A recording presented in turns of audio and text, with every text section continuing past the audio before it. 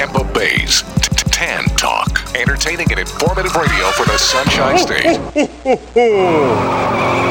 You may be owed some money. After 911 and 411, call 541. That's 727-541-1741. Call Gulfstream Motorsports for a diminished value report. Due to my 28 years experience in the auto salvage business, I'm very good with wrecks. So if your car's been involved in a wreck, call me for a diminished value report. Call 727-541-1741. You may be owed some money for the lost value of your repaired vehicle. And visit us at GulfstreamMotorsports.com.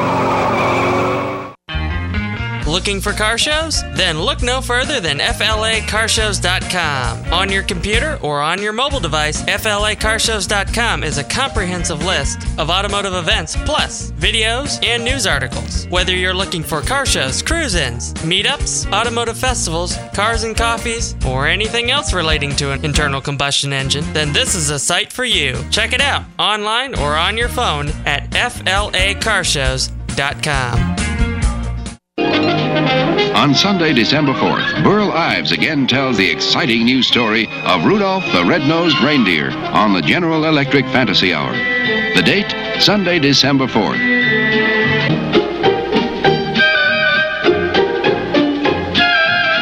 I love this Christmassy time of year, especially when everything is running happy and smooth. Nothing like that year of the big snowstorm. I don't know what we would have done without Rudolph. Rudolph the red-nosed reindeer. Rudolph the red-nosed reindeer had a very shiny nose, and if you ever saw it, you would even say it glows. That nose! All of the other reindeer used to laugh and call him Look at the beak, nice and nice. Rudolph the red-nosed reindeer, you'll go down in history. Won't you guide my sleigh tonight? Join Rudolph in a trip to the island of misfit toys. Meet Yukon Cornelius, the funniest prospector of the North. Gadzooks, the bumble snow monster of the North strikes again. Meet Santa's elves and hear 7 original Christmas songs. Burl sings, Have a holly jolly Christmas, it's the best time of the year. I don't know if there'll be snow, but have a cup of cheer. It's a holly jolly Christmas special for the entire family. Don't miss Rudolph, Sunday, December 4th, in color on most of these stations.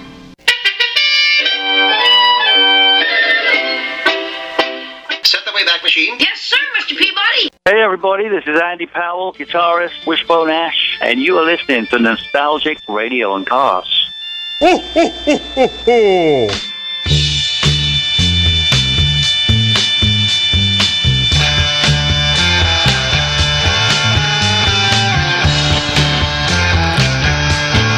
Okay, listeners, welcome. You're tuned in to Nostalgic Radio and Cars, and I'm your show host, Robert. Run your computers and Google TanTalk1340.com, and you can see us live here in the studios in downtown Clearwater. Don't forget to check out our website, GulfstreamMotorsports.com, where you can find out all about us, and check out NostalgicRadioandCars.com, where you can go back and listen to all our 600 and some odd shows that we've done for the last 12-plus years. Good evening, Bobby. Season's greetings.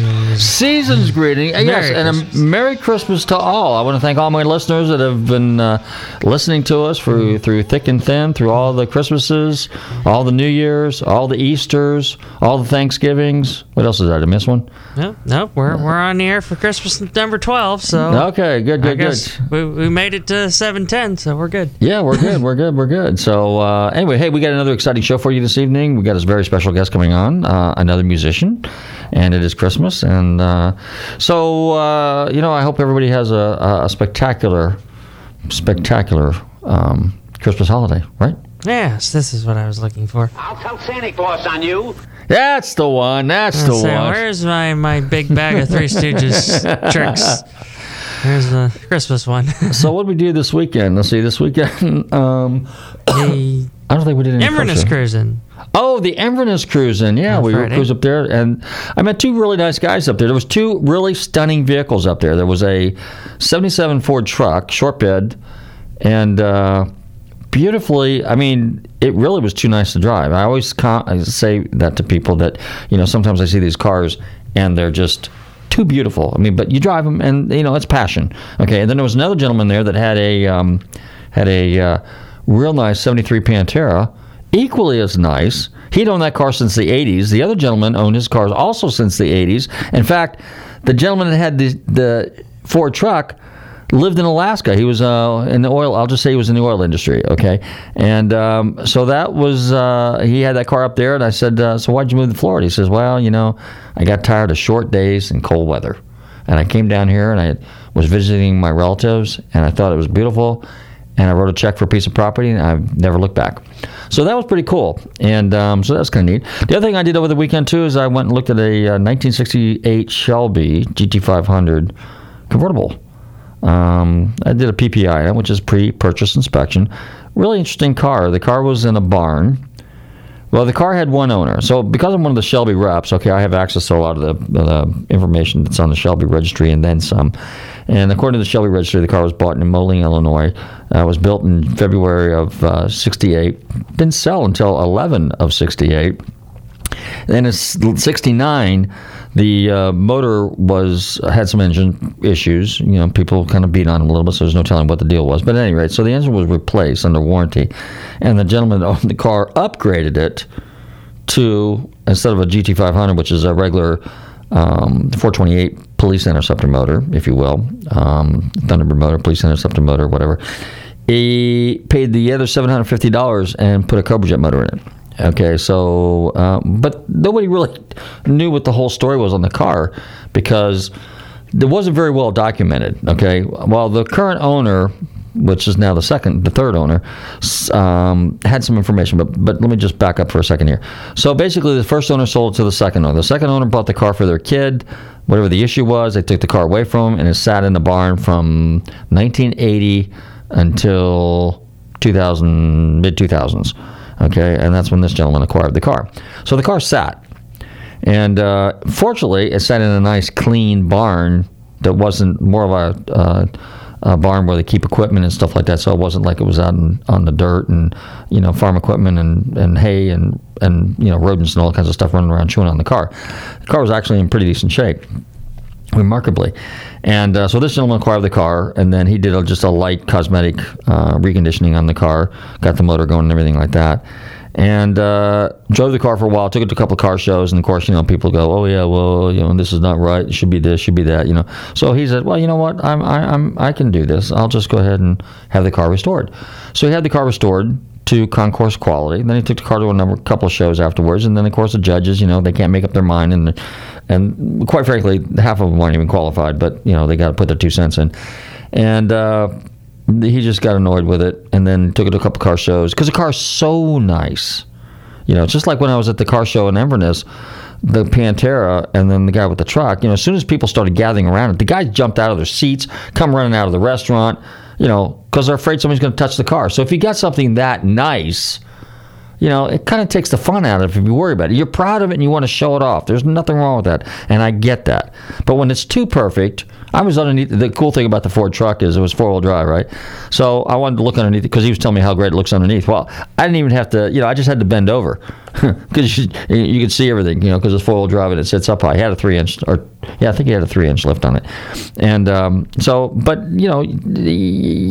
you get a car so that you can drive it. It doesn't have to be perfect. It just has to be nice, if you want it. Unless you're like me and I drive righty crap. Or push it half the time, don't we, Bobby? Push it around the shop. Push it over here, push it over there. We have pushers. Like a sleigh, yeah, we have pushers. Push them in this corner, push them in that corner, push them over to here, push them over there. You got a pilot's license. I got a pilot's license. Well, they got to know what that means. Pilot over here, pilot over there. Yeah, pilot over here, pilot over there. There you go. That's it. I was trying to figure the rest of that joke. Okay, very good.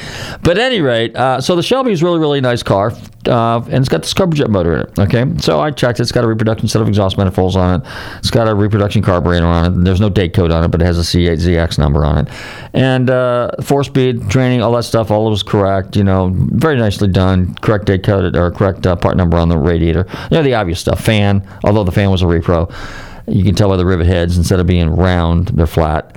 A lot of guys aren't going to catch this stuff. I mean, I do this for a living, so I kind of know. I actually forgot a lot of it, so I have to call a friend of mine and double check. But that's, I have references, so I can go someplace and and people I know, I can always follow up and I can verify stuff.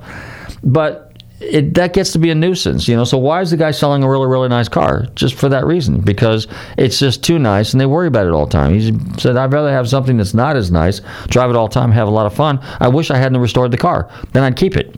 So where I'm going with this, guys, is just get a nice car, upgrade it a little bit, make it nice, drive it around, because if it's a real car and it's an honest car, people are going to like it no matter what, okay?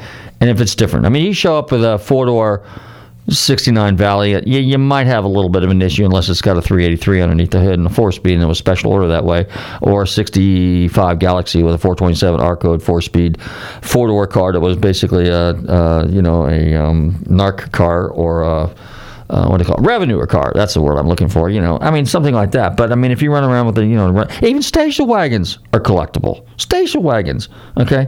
So, but just whatever you buy, just make sure it makes you happy. And Christmas is coming. There's a lot of car shows coming up here. Particularly, if you want to find out where all the car shows are, definitely go to flacarshows.com. But in January 4th, beginning in January 4th, Mecum has their auction in Kissimmee, and there's 4,000 cars. I just got an email from them today, said they consigned their 4,000th car. Did I say that right? 4,000th car. And of all things, it had to be a red 69 Boss 429. KK number, 1394.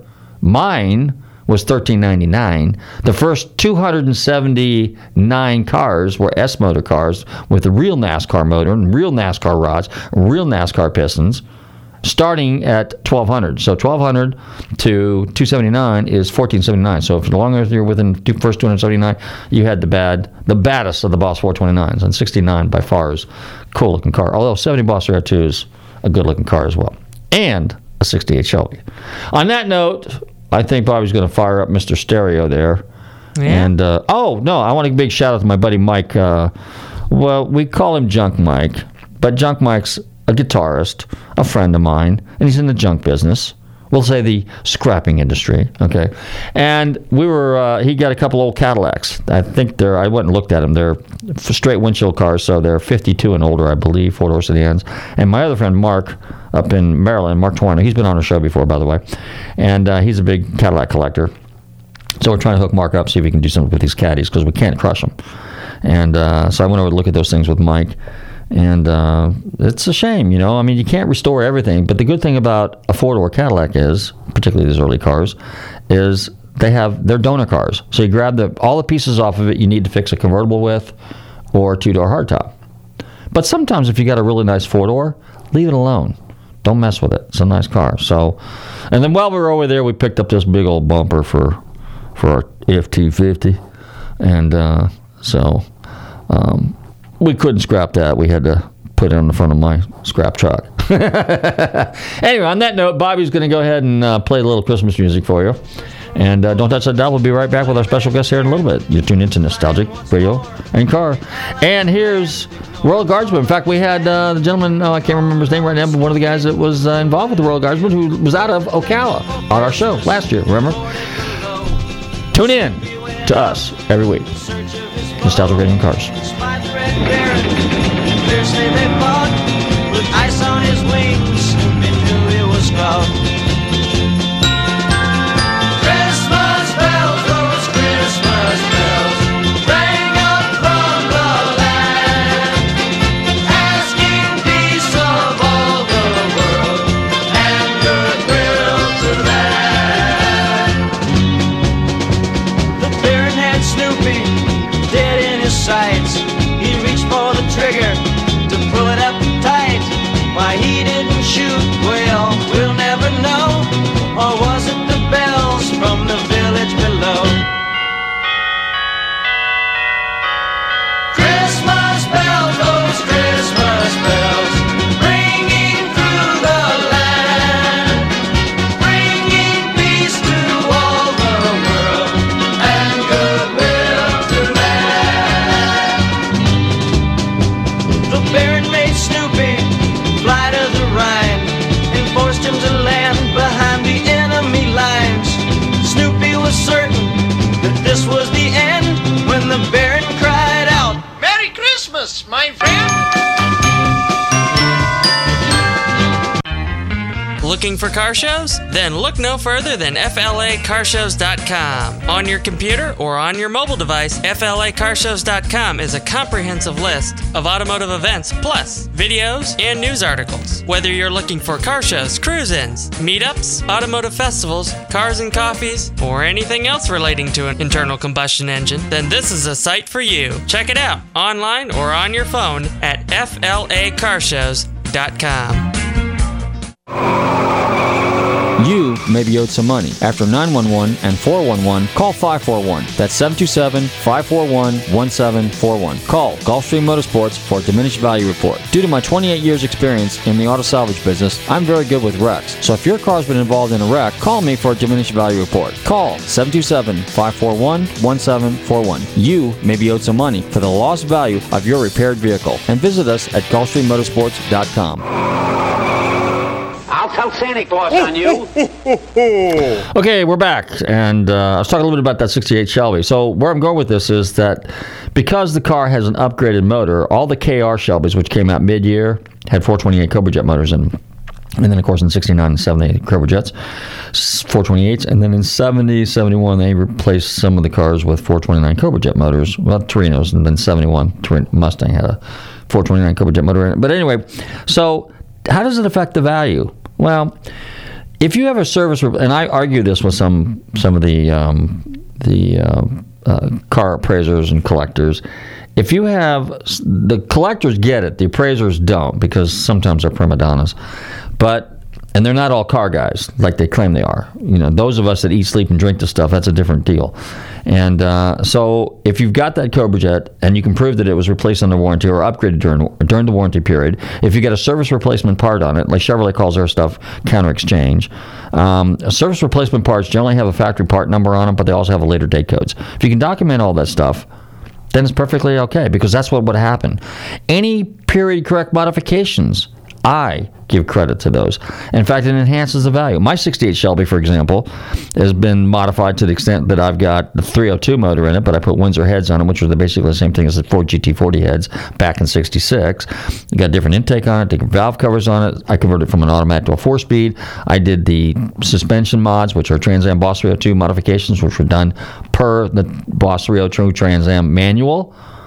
And my car, in my opinion, is worth more than a stock one. There's plenty of stock cars out there.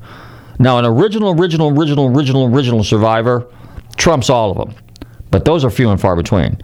So a restored car versus a car that's had period correct modification, and my stuff was done back in the 70s, that's legit. And I give credit to that. But anyway, that's my story, and I'm sticking to it, and you heard it here on Nostalgic Radio and Cars. On that note, Bobby's going to fire... It's even on record. It's even on record. Yeah, right. So, on that note... We're recording this. We're recording this? Oh, yeah. and it's going to be archived, too. Oh, boy. You can go to nostalgicradioandcars.com and you can hear it. Hear the truth over and over and over. Yep. And I defy anybody. If they want to call me up and argue about it, we can. Because the proof is in the pudding. You know, been there, done that? Yes. Done there, been there. Done it, been it. Whatever. Something like that. All right. Time for your Christmas dream. It's time for my Christmas dream. This is Brian Ferry. And formerly of, it was a Roxy Music, right? Yes. Okay. And well, they still had, back in the day when the names were still separate, according to the internet. Okay. Well, anyway, this is only part of the story, so stay tuned. You're tuned into Nostalgic Radio and Cars, hit a little Brian Ferry and Christmas Dream, right, Bobby? Very good.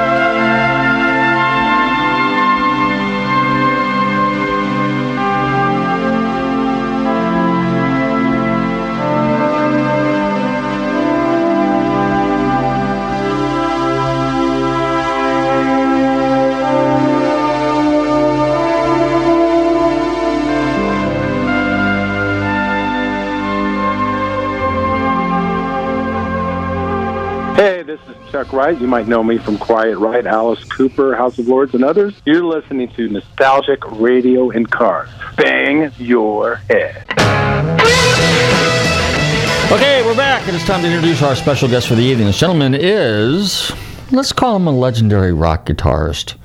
And he's very well known in the musical world. He's a musician, guitarist, and he's also, I want to say, like a musical instructor as well. And he's very passionate about his guitars. He's very passionate about his music, and he writes songs. And I'm delighted to welcome to the show this evening the Danish-born Jakob Quistgaurd, also known as Quist. Quist, how you doing this evening? Hey, Robert. I'm doing well. How are you? Thanks for having me. Pretty good. Did I introduce you correctly? Absolutely. Very good. Okay.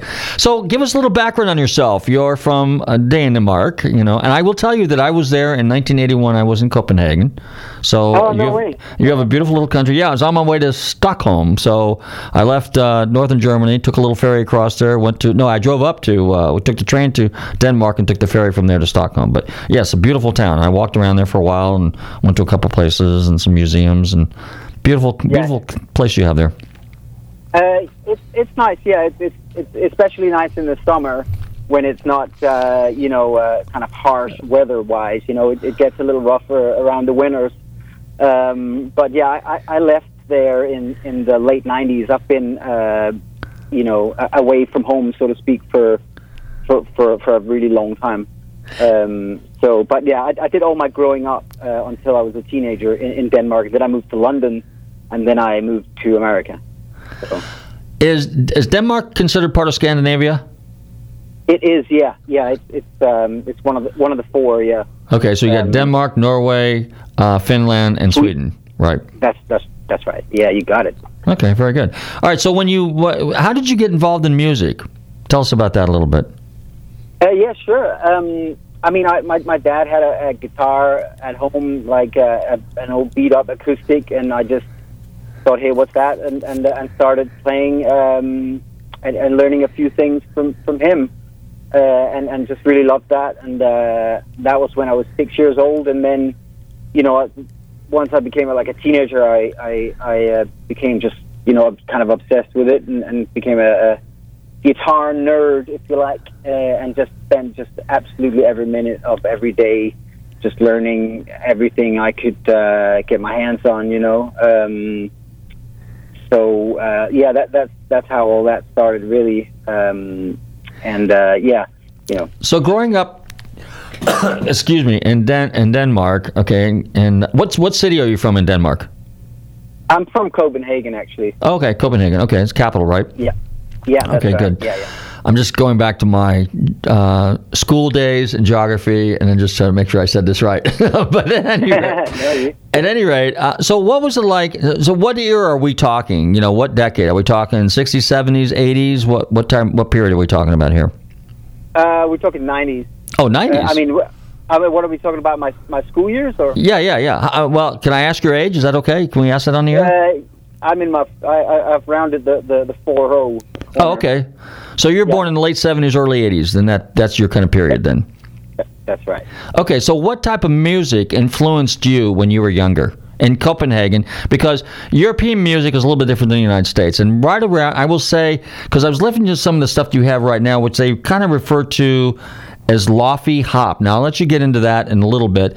But back in the late 70s and early 80s, when I would go to Europe once in a while, the German kind of European techno music was kind of like in, okay? And then, of course, the new wave music was. And, of course, you worked with Brian Ferry here most recently a few years back, right? Mm-hmm. Mm-hmm. And on his, is it Evan Moore? His album, yeah. Okay, good. And that had to be, I'm sure, a treat, be able to work with, a legend like, and a Hall of Famer like Brian Ferry. But what kind of music, and he was real popular in the 80s, so what music influenced you? Yeah, so, I would be lying if I said he influenced me at that time. It wasn't until later that I really discovered, Roxy Music and all their pioneering work, I grew up on like a lot of blues, basically, and a lot of from the like Clapton and like the sort of big popular wave of rock and roll taking on blues. What's that? Okay, so yeah, well, Clapton was very well known for blues, obviously, and then some of the American artists that were any influence to you. I mean, yeah, actually, to be honest, Bruce Springsteen was a huge influence. Like in the early days, I had all his records. I bought all his vinyl, and just was a kind of a super fan of his. And then people like. I got into the harder side, like Guns N' Roses, Metallica. A big old phase of really digging into to the rock kind of side of things. How about guys like Ritchie Blackmore, Mark Knopfler, and Robin Trower, people like that? Did they have any influence on you? Yeah, massively. Yeah, I think also.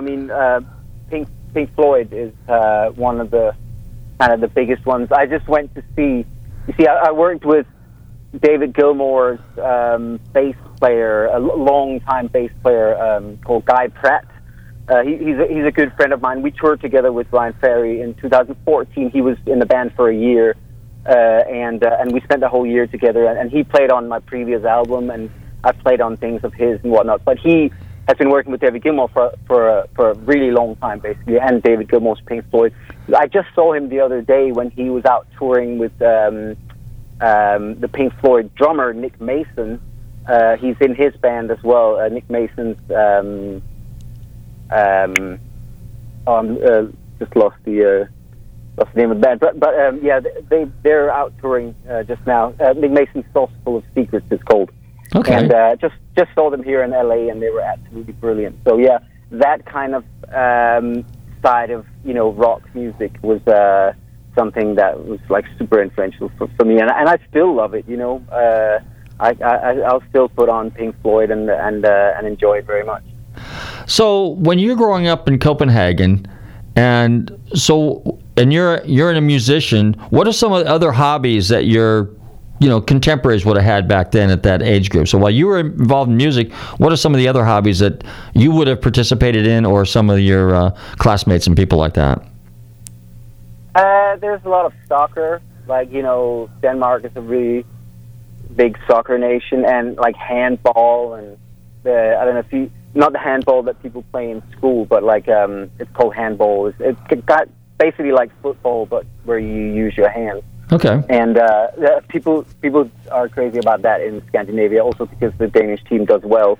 But I did none of that, man. I was just sat in my room playing the guitar, to be honest with you. And then once I was like 14, I got in my first band, and we.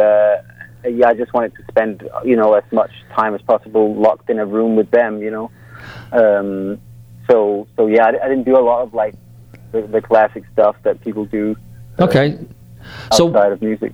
So then, when did you? And so, how old were you when you decided to venture off into to London? And what was some of the connection? Who were some of the people you connected with when you were there? So this is the story, if you want to get... so basically, I don't know if you know the Musicians Institute here in Los Angeles. It's like, it's a very famous like music school where a lot of the sort of hero guitarists especially from the 80s and 90s, they were either went there or taught there. And I wanted to do that when I was 16, and I decided to finish high school before going there. And then in the meantime, they had made like a branch, if you will, of Musicians Institute in London. And then, so I finished high school, and then I was like, now I want to go and do this music school and just, absolutely spend all day, every day digging into music. And then because they made one in London, I thought, well, you know what, I'm gonna try the one in London, and I got into the one in London, and then. That's how I sort of started on the being in London, basically, rather than America, because it was closer. But then fast forward a number of years, and I started working with Americans, and I worked with a few American artists, really great American artist called Valerie June that maybe some of you might know. She's like a roots artist. We toured all over Europe, and she had some Americans in her band, and I just was reminded that my original intention was to come to America, and then I was like, well, let me go and do that. So that's how I ended up in America. So the school that you went to in England was called the Royal Academy of Music, correct? Yes, yeah, that was after I'd spent a year at Musicians Institute. One of the teachers kind of spotted me and said, why don't you try to get into the Royal Academy of Music? And it was like, it was actually a jazz course. At that point had ventured into like jazz, basically. And it's really hard to get into, and it was kind of elitist, and I wasn't sure it was the right thing for me to do. And but I really liked the teacher who said you should try and do this. And then I invited one of my best friends from Denmark to try to get in, and we both got in. I got in on a scholarship, and if I hadn't got in on a scholarship, I wouldn't have been able to afford it anyway. So yeah, that was what kept me in London, if you will, because it was 4 years of studying, and you know, it was kind of a weird time. I got signed with my first professional project with Sony Music in the first year of being there. So I very nearly left from the very beginning, but I somehow managed to stick it out. So when you were in the Royal Academy of Music, what were some of the teachers like, and did any celebrity musicians ever come in there and kind of hang out with you guys and jam? Yeah, I mean, honestly, most of them were jazz people. So, you're talking top of the jazz kind of tree in England. So, and that was, I mean, part of why I decided that thing probably wasn't for me to be like a straight up jazz musician, because it brings with it a certain lifestyle for a lot of people, and because I don't know, it's hard. It's a hard have a hard life for most people that play jazz, but that's changing now with the internet and whatnot. So I shouldn't really say it as squarely as that. No, that's okay. Yeah, because everybody's heard all the stories about musicians over the years, but it's not just musicians; it's athletes, it's people in the professional and in the entertainment world. All right, so now you're in California. So then you you step on the ground in California, and so take us from there. Yeah, I mean, I was, like I said, I was working with American artists, and they were like, you should really try and come here and give it a go, and so I decided to move, and then actually got the gig with Brian Ferry when I'd already decided to move, and he's obviously based in London, so it was a little weird. So I decided, hey, I'm gonna just do a year with Brian Ferry before I then say I'll move, and but yeah, what happened was that he was like, you know what, it's fine, we'll just fly you back and forth. So I actually worked at 4 years with him, where he was just okay with flying me back and forth. So my first 3 years of being here in America, I spent very little time here, actually, because I was flying around touring the world for most of the year. So it's only in recent years where I've gotten my own studio here in California, and have really gotten to know people a little better, and started to develop more of a network here, and it's been lovely, man. I enjoy America just as much as I thought I would, because culturally, America is very different from Europe. I mean, there are lots of similarities, but there's parts of American culture that I gel with, and that I enjoy it more than I enjoy a lot of the parts of where I come from, and where I also, where I spent a long time. I was in England for a long time, and I love England, and it feels like home as well. But yeah, there's parts of America, man, that really gel with me. So I'm loving being here. So tell us a little bit, what was it like working with Brian Ferry? It was cool, man. It was very inspiring. That's the main thing I can say. He's very passionate still after all these years. You know, I mean, he's coming up to 50 years he's done it. Mm-hmm. You know, he's done five decades of making music, you know, but he's still very fiery and passionate and always tweaking the music and really trying to do his best at all times.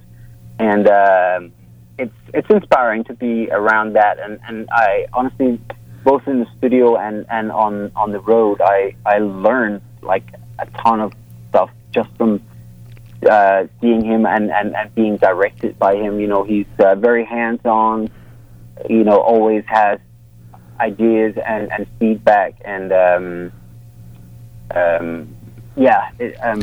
it's been a very, very positive experience that I, you know, will always cherish. Basically, I also met a lot of, you know, musicians through it, obviously, so it's opened up a lot. So very, very grateful for it. So did he? Now he's not really a musician. He's more of a songwriter. Actually, his background is an art student, art major is what he was, and then he started with a band and started singing, and then I think he got into songwriting. He was also real good friends with David Bowie and a couple other guys of that era. Those are his contemporaries. But when you were working with him, obviously they hired you because you're an outstanding guitarist, and you very much get into their style of music, you know, their genre of music. And so were you able to contribute any, you know, like if there's songs that they did and music that they did, were you able to contribute changes to some of their music that maybe would have your influence that everybody kind of agreed on? Did that ever take place? That may well have happened, but I mean, he does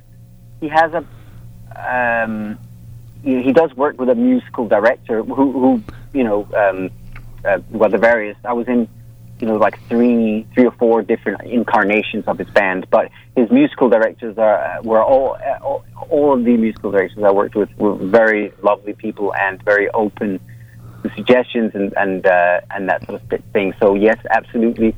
There's a good environment there, but yeah, at the end of the day, he works very closely with the person who's a musical director, usually the piano player in the band.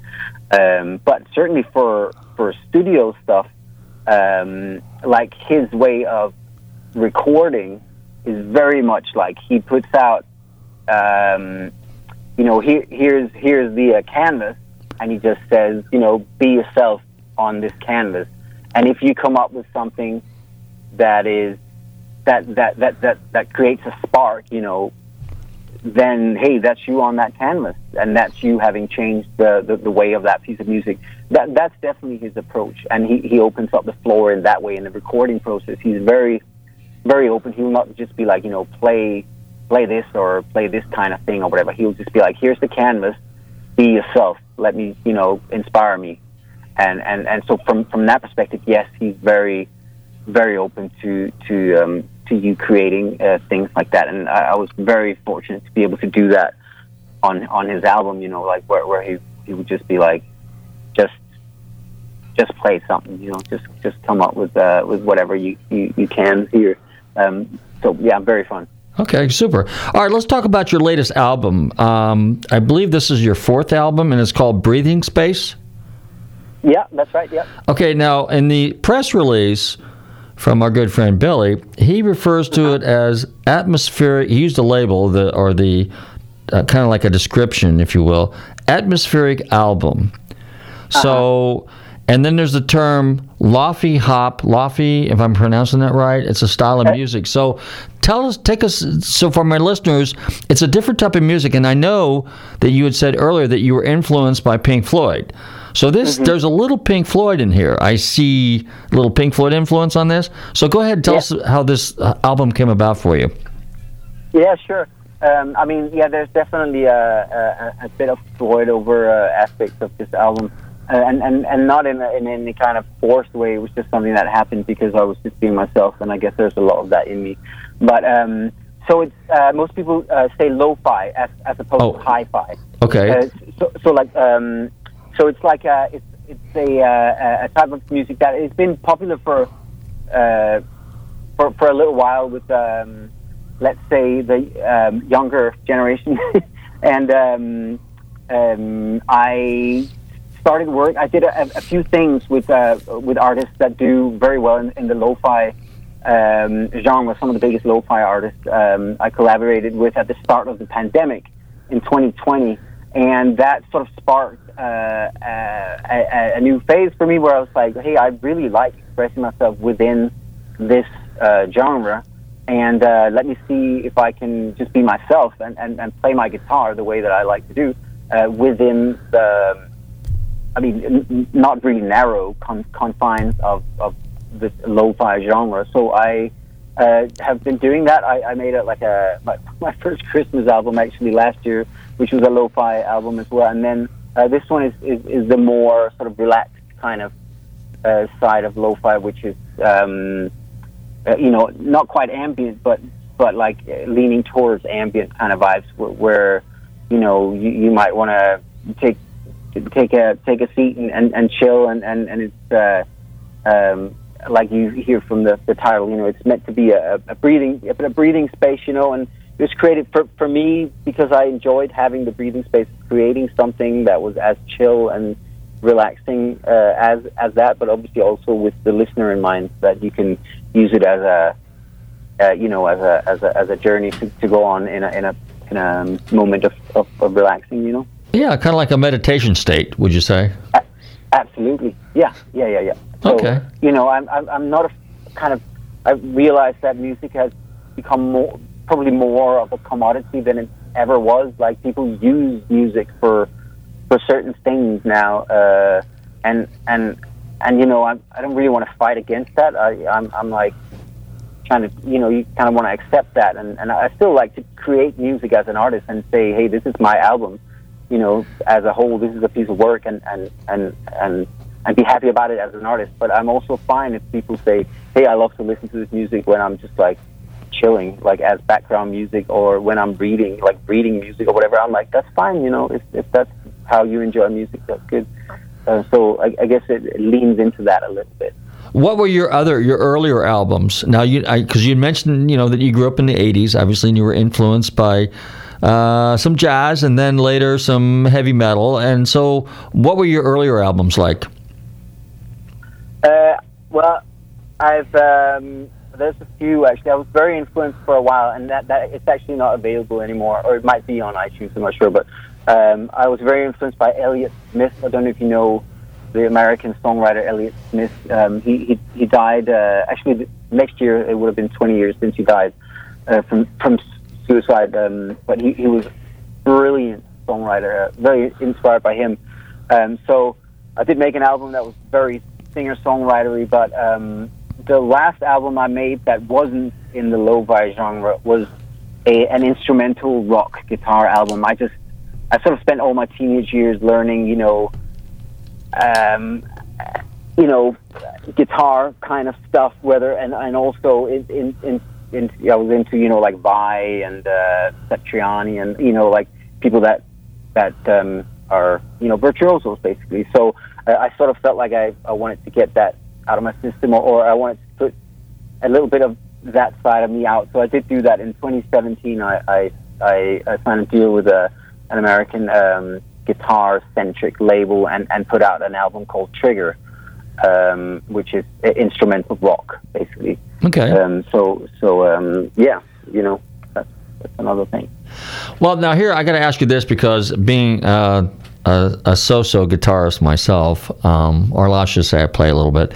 But the first question everybody asks is, so I've seen you on your videos, and we'll talk about that in a minute, because you have these instructional videos that you do on YouTube, but you're usually playing either kind of like a Relic Stratocaster, a white one, or you're playing once in a while looks like a Les Paul.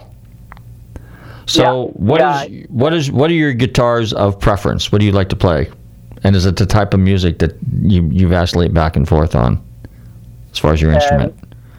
Yeah, I mean, honestly, I my first electric guitar that I bought, saved up for ages, and I bought a Fender Strat.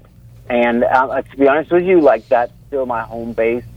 And as you will have noticed, I can hear you've poked around on my YouTube channel. I really use that a lot of the time. I go back a few years, and there was a lot of I have a 1967 Gibson 335 that I bought while I was on tour, and I used that for quite a lot of videos a handful of years back. And I still use it when I feel like I have to, I want to do something that is perfect for.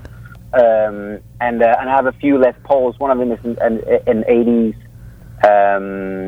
custom light Les Paul that I use a lot. I bought that. I was using a Les Paul with Brian in the first year, and then I bought this vintage one, and he absolutely loved it. So I ended up using that a lot of the time with him. But yeah, so those are the three that I fluctuate between usually: a Les Paul, a Gibson 335, both of which are vintage guitars, and then my Strat, which is more of a relic thing. Yeah, I mean, it's just been with me, and you know, I didn't go easy on it. Let's say. So it's okay. So you created the patina that the guitar has. No, that looks good. That looks very good. Let's talk. We got a few. Thanks. We got a few minutes left here. Let's talk about your YouTube channel, YouTube channel, and your instructional videos that you have on there. So tell our listeners, because there's a lot of people that want to pick up a guitar. Everybody seems intimidated by the guitar, but I'll be honest with you, it's really not that difficult of an instrument. It just requires something I'm guilty of: practice. You gotta practice, right? So go for it. Yeah, of course. Yeah. So I don't really mess with the straight up instructional stuff so much. I mean, sometimes during the pandemic I did a few live streams and that sort of thing, and I also have a pretty beautiful Patreon community where I do put up some straight up lessons. But actually, the thing I put out is jam tracks. Okay. I've been making jam tracks. Basically, I encourage people, you know, to as early on in the process of enjoying music and playing guitar, I encourage people to pick up their instrument and try to, you know, like, have fun jamming, because it's really not hard once you've learned, let's say, you know, like an A minor pentatonic scale, or, you know, like just a simple piece of like a scale and maybe a couple of licks in there. You can already play the blues and have fun learning how to express yourself like that. So that's really where I've built my my YouTube following, and it's also what's actually enabled me to build all the other things that I've sort of that I currently do, is because I, like, 12 years ago I started. Is it 12 years ago? Yeah, 12 years ago I started putting out these jam tracks, and I kept on while I was touring, just putting out lots and lots and lots of jam tracks. And so since then, you know, lots of people have started making jam tracks, but I was kind of the early bird on YouTube doing that, which is why I sort of got lucky and built up a pretty big following through that. So that's actually the main thing that I love to put out on YouTube, is aside from my actual music, is just these jam tracks where I you know, make a piece of music that people can play. And I like to play a little in the beginning, just to give people a few licks they can maybe learn and apply to the jam. And then there's, like, written in the description, there are scales that you can use and that sort of nerdy stuff if you want to dig deeper. So in that way, it is a thing that's meant for you to learn from, but it's based around the music and the joy of music. I just love music, you know, and I love how it's a medicine. It's always been kind of a free medicine to me, you know, and I think it can be, and it is to a lot of other people. So that's the angle I come from, man. Oh, it's like a therapy. You're absolutely correct. Okay, so totally. We have 30 seconds left. So if people want to find out more about you, but before I get to that, do you plan on doing any kind of touring with anybody? Is there anybody in particular you're working with right now? I'm actually, because of the way I've focused my time over the past couple of years, my own stuff is doing better than it ever has. So I feel that unless an offer comes that I cannot refuse, I will most likely go out in my own name very soon, and I definitely hope to come to Florida as well. I played in St. Augustine a few months ago with a band actually, and I love it over there. So super. Okay, so if people want to find out more about you, Quist, how do they go about doing that? How do you tell people to follow me, tune into my music, and follow me? Give sure. The info. I mean, you can find me. You can find me on Spotify. I've got 2 Spotifys. One for Quist, Quist, and then one for Quist backing jam tracks. That's my jam tracks, and on Apple Music and all that sort of stuff. And then there's my website, which is quistorama.com, like Futurama, but quistorama.com. Okay. And I'm on Instagram as well. Have a bit of a following there as well. And those are the best places to find me. Okay. Well, I also want to mention, too, that you played with some pretty interesting people. You played with Nile Rodgers from Chic. You played with Mark Knopfler, Johnny Marr from Smiths, the band, and, of course, Flea from Chili Pepper. So that's pretty cool, and obviously with Brian Ferry. So you're doing a very, very good job. We look forward to having you on the show again, and I look forward to seeing you tour here in Florida sometime. Absolutely. Thank you very much. Also, just before I went on, I heard my friend Chuck. He did Chuck Wright from Quiet Riot. He's a good friend of mine. Well, very good. I heard his voice on a liner while I was on the line waiting, which was funny. It made me chuckle. So, thank you so much for having me. All right. Well, wait a minute, real quick. We got a second, but Chuck does that deal over there at the Whiskey A Go Go. Do you ever go in there and play with him up there? Yes. So this is how I got to know him. I started doing that. I did a few months ago, but I had a break from doing it for a few years. But back in 2015, 16, 17, I can't remember, some of those years there, I did it pretty regularly and got to know Chuck through that, yeah. Okay, we're out of time. Quist, thank you. Say hi to Chuck. I want to thank my special guest, Quist, the guitarist. Okay, check out his website. Quist, you take care. Hey, a Merry Christmas to you. In the meantime, I want to thank all my listeners for tuning into Nostalgic Radio Cars. Don't forget, every Tuesday night here between 7 and 8 p.m. on the Tan Talk Radio Network. Merry Christmas to everybody. We'll be here next week for our New Year's show. Take care. Love your family.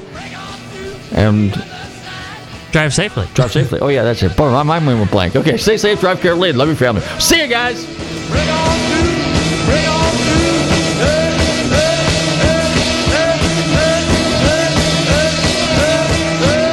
Christmas, you filthy animal.